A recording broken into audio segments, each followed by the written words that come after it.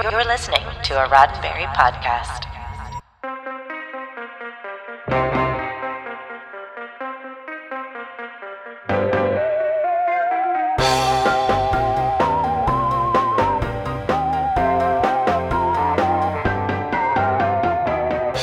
I'm Earl Green, and this is your Sci-Fi 5 minutes of science fiction history for March 14th.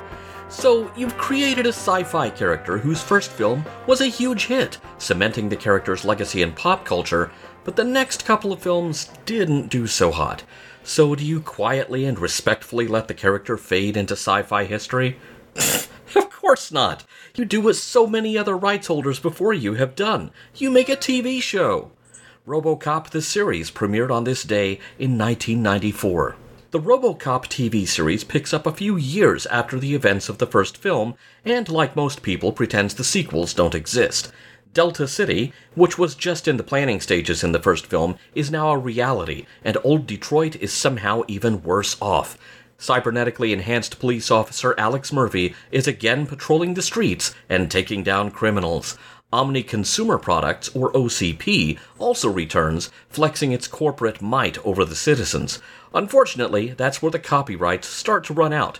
There's no ED-209, and while some of the characters are clearly supposed to be analogs to characters in the first film, the names have been changed.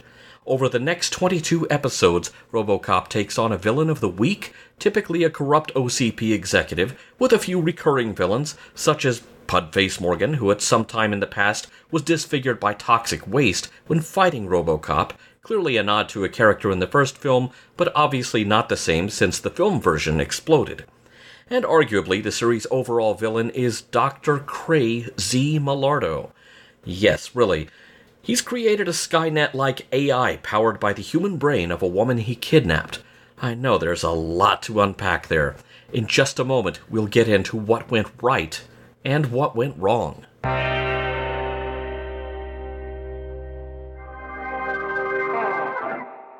In the early 90s, the production company Orion was hurting. They had some big hits, but had many more flops.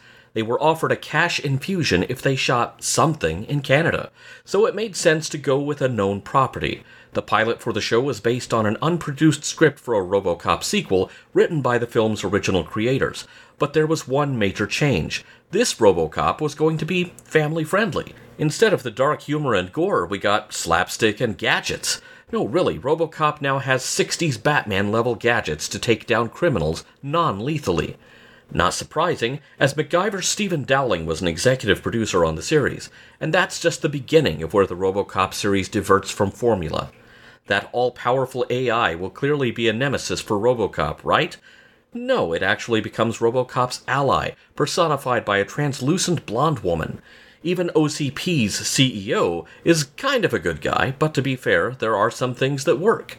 You have the iconic Robocop score, Richard Eden pulls off a pretty solid Peter Weller impression, and the show carries on the film's torch of a snarky take on the media. Some of the episodes even open with an animated feature called Commander Cash, who was later played in real life by Roddy Piper.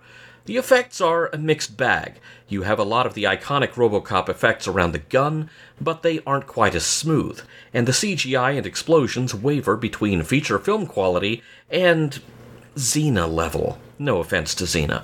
There was even a theme song created for the show by Joe Walsh and Lita Ford, who perform it in a music video starring Robocop over some of the episode's ending credits. Unsurprisingly, the viewing public didn't want a family-friendly Robocop, and the show was cancelled after one season, though it has developed a bit of a cult following over the years.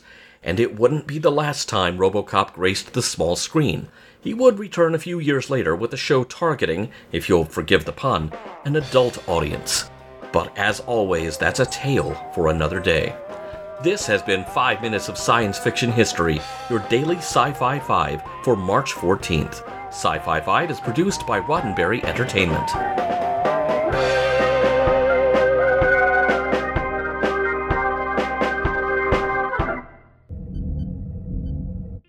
This is a Roddenberry podcast.